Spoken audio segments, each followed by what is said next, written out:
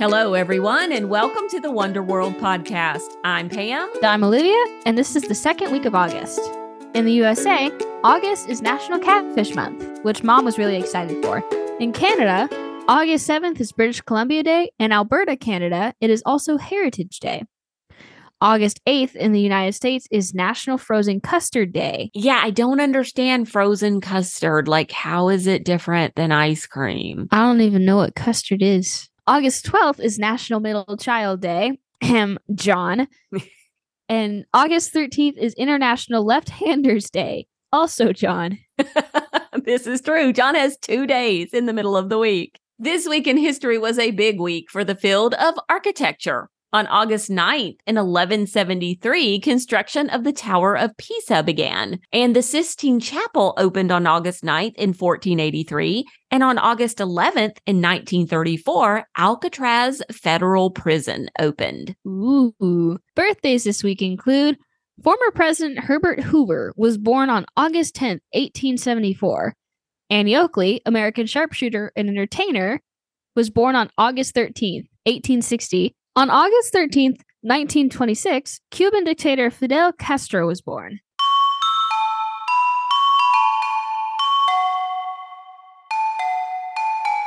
Michelangelo, born in 1475, was a brilliant artist who painted the Sistine Chapel in Vatican City. It was a massive undertaking that took him 4 years to complete. The Sistine Chapel is a large room with very high ceilings. Michelangelo had to paint those ceilings while lying on his back on scaffolding. Can you imagine how challenging that must have been? He used a technique called fresco painting, where he applied wet paint onto wet plaster. This allowed the paint to soak into the plaster and become part of the wall. Michelangelo painted scenes from the Bible, including the scene of God creating Adam, Noah's Ark, and the Last Judgment. He painted with great attention to detail, bringing the stories to life with vibrant colors and realistic figures. The painting process was physically demanding, and Michelangelo faced many difficulties. He had to deal with the weight of the wet plaster, the uncomfortable position on the scaffolding, and even problems with the paint drying too quickly.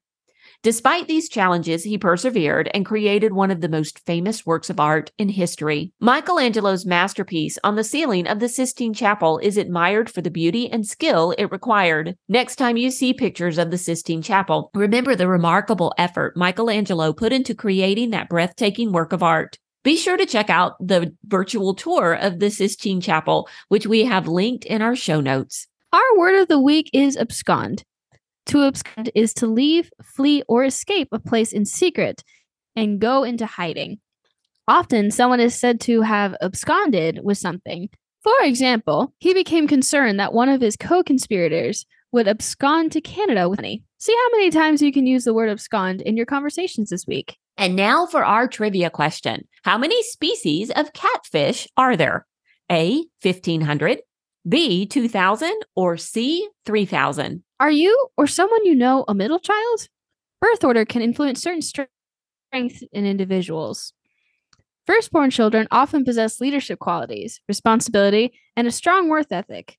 Middle children are said to develop exceptional negotiation skills, adaptability, and strong social connections. Youngest children tend to be creative, outgoing risk takers with strong communication skills, and often benefit from the guidance of older siblings.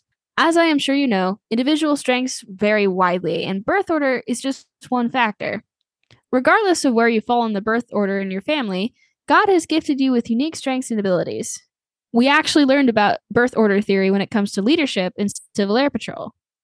Oh, that's kind of cool. So you realize that our family totally does not fit in with this whole birth order thing. Yeah, I was reading it and I was thinking, no, this isn't right.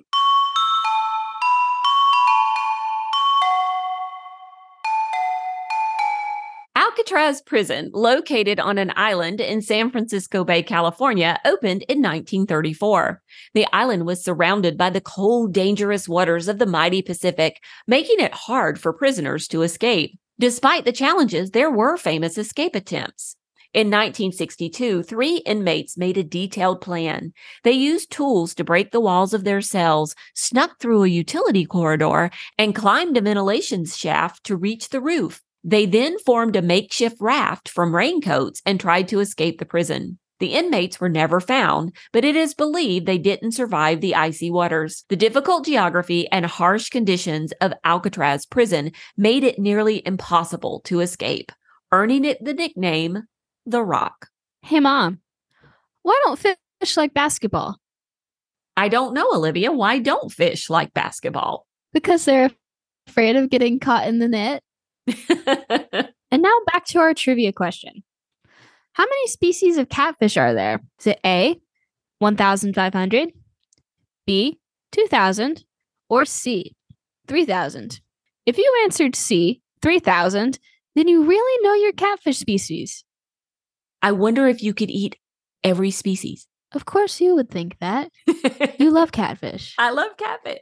Emily Pauline Johnson was born in 1861 on the Six Nations Reserve, Canada West. While growing up, Emily did not have much of a formal education.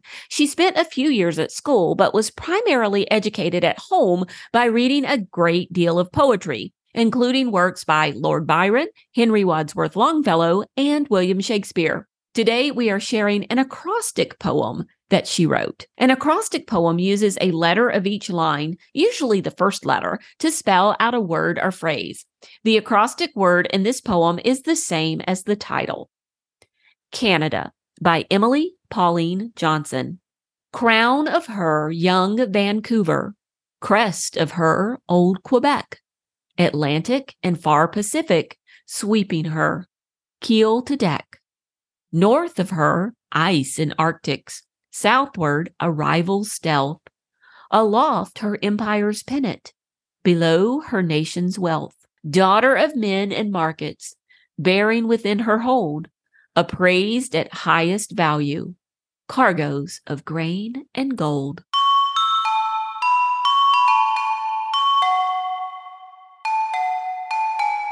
The Leaning Tower of Pisa in Italy has a fascinating story of architectural ambition and unintentional engineering wonder. Italian engineer Bonanno Pisano began building the bell tower for a nearby cathedral in 1173. Despite its 10-foot foundation, the tower started leaning during construction. Why? Well, it was due to the immense weight of the marble the tower was built of and the fact that it was constructed on unstable soil made of clay, silt, and sand. Builders attempted to offset the lean by making adjustments during construction, but it continued to lean. How frustrating.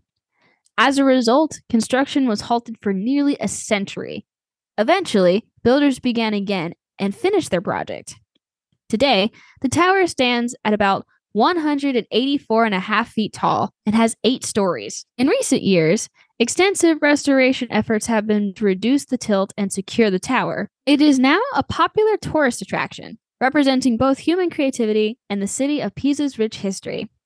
Ironically, the fact that the Tower of Pisa does lean has made it much more famous than it ever would have been if it had gone according to plan and stood straight up.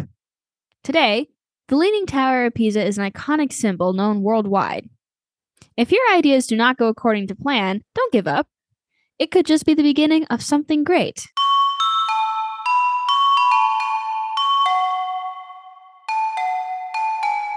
Frozen custard is a delicious frozen dessert that is made in a special way. It starts with a mixture of cream, sugar, eggs, and flavoring. The eggs are important because they help mix the fats and water together. When you whisk the mixture, the eggs create a stable blend called emulsion. This emulsion is what gives frozen custard its smooth and creamy texture. After emulsification comes freezing. The custard mixture is churned while very cold air is added. This freezing process is crucial because it stops big ice crystals from forming. By consistently churning and adding cold air, the ice crystals spread out evenly, giving the custard its velvety feel. The combination of emulsion and freezing turns the custard mixture into a solid but creamy dessert. Okay, now that sounds good. Yeah, it does. It does. Okay, so we learned about emulsion a couple of years ago. Do you remember what your very favorite emulsified dish is? Ice cream? Nope. Eggs Benedict. The hollandaise sauce. Oh, yeah. Yeah. Yeah, that was delicious. The brothers Grimm, also known as Jacob and Wilhelm Grimm, were German scholars and authors who collected and published famous fairy tales and folklore in the early 18th century, contributing to the preservation and popularization of these stories worldwide. In honor of Catfish Month, we will be sharing The Fisherman and His Wife by the Brothers Grimm. Now, this is a long story, so we're going to share a little bit each week and enjoy the story together all month long. Be sure to tune in each week for the latest installment of the story during the month of August. Today, we're going to share part 1. Let's dive in. There was once a fisherman who lived with his wife in a pigsty close by the seaside. The fisherman used to go out all day long a-fishing, and one day, as he sat on the shore with his rod, looking at the sparkling waves and watching his line, all of a sudden his float was dragged away deep into the water, and in drawing it up, he pulled out a great fish. But the fish said, "Pray let me live. I am not a real fish. I am an enchanted prince. Put me in the water again and let me go." "Oh, ho," said the man, "you need not make so many words about the matter. I will have nothing to do with a fish that can talk. So swim away, sir, as soon as you please."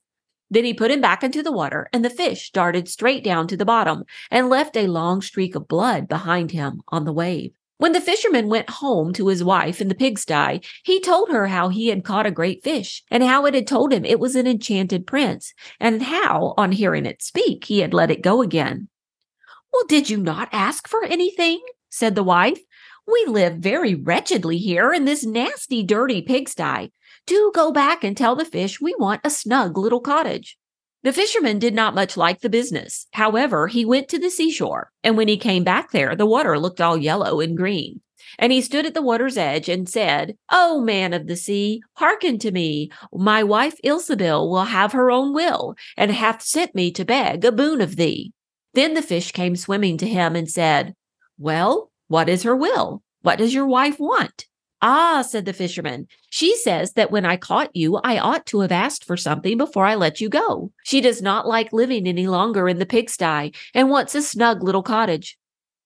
"Go home then," said the fish. "She is in the cottage already." So the man went home and saw his wife standing in the door of a nice, trim little cottage.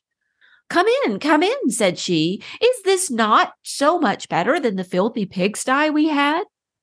And there was a parlor, and a bedchamber, and a kitchen. And behind the cottage there was a little garden, planted with all sorts of flowers and fruits, and there was a courtyard behind, full of ducks and chickens. "Ah," said the fisherman, "how happily we shall live now." "We will try to do so at least," said his wife. Everything went right for a week or two, and then Dame Ilsebil said, "Husband, there is not near room enough for us in this cottage. The courtyard and the garden are a great deal too small. I should like to have a large stone castle to live in. Go to the fish again and tell him to give us a castle." "Wife," said the fisherman, "I don't like to go to him again, for perhaps he will be angry. We ought to be content with this pretty cottage to live in." "Nonsense," said the wife. "He will do it very willingly, I know. Go along and try." Be sure to tune in next week for part 2. Thanks for joining us on the Wonder World podcast. If you enjoyed the show, head on over to your favorite podcast app and leave us a review. The reviews you leave help us get the word out about the podcast to more families. Reviews like the one Meredith Boley wrote. "A wonder-filled start to the school week. My kids and I love listening to the Wonder World podcast on Mondays. It sparks our interest for new topics and helps us make connections to other things we're learning. It's also just so fun learning new words, jokes, and trivia. Thank you, Meredith. And until next week, keep wondering.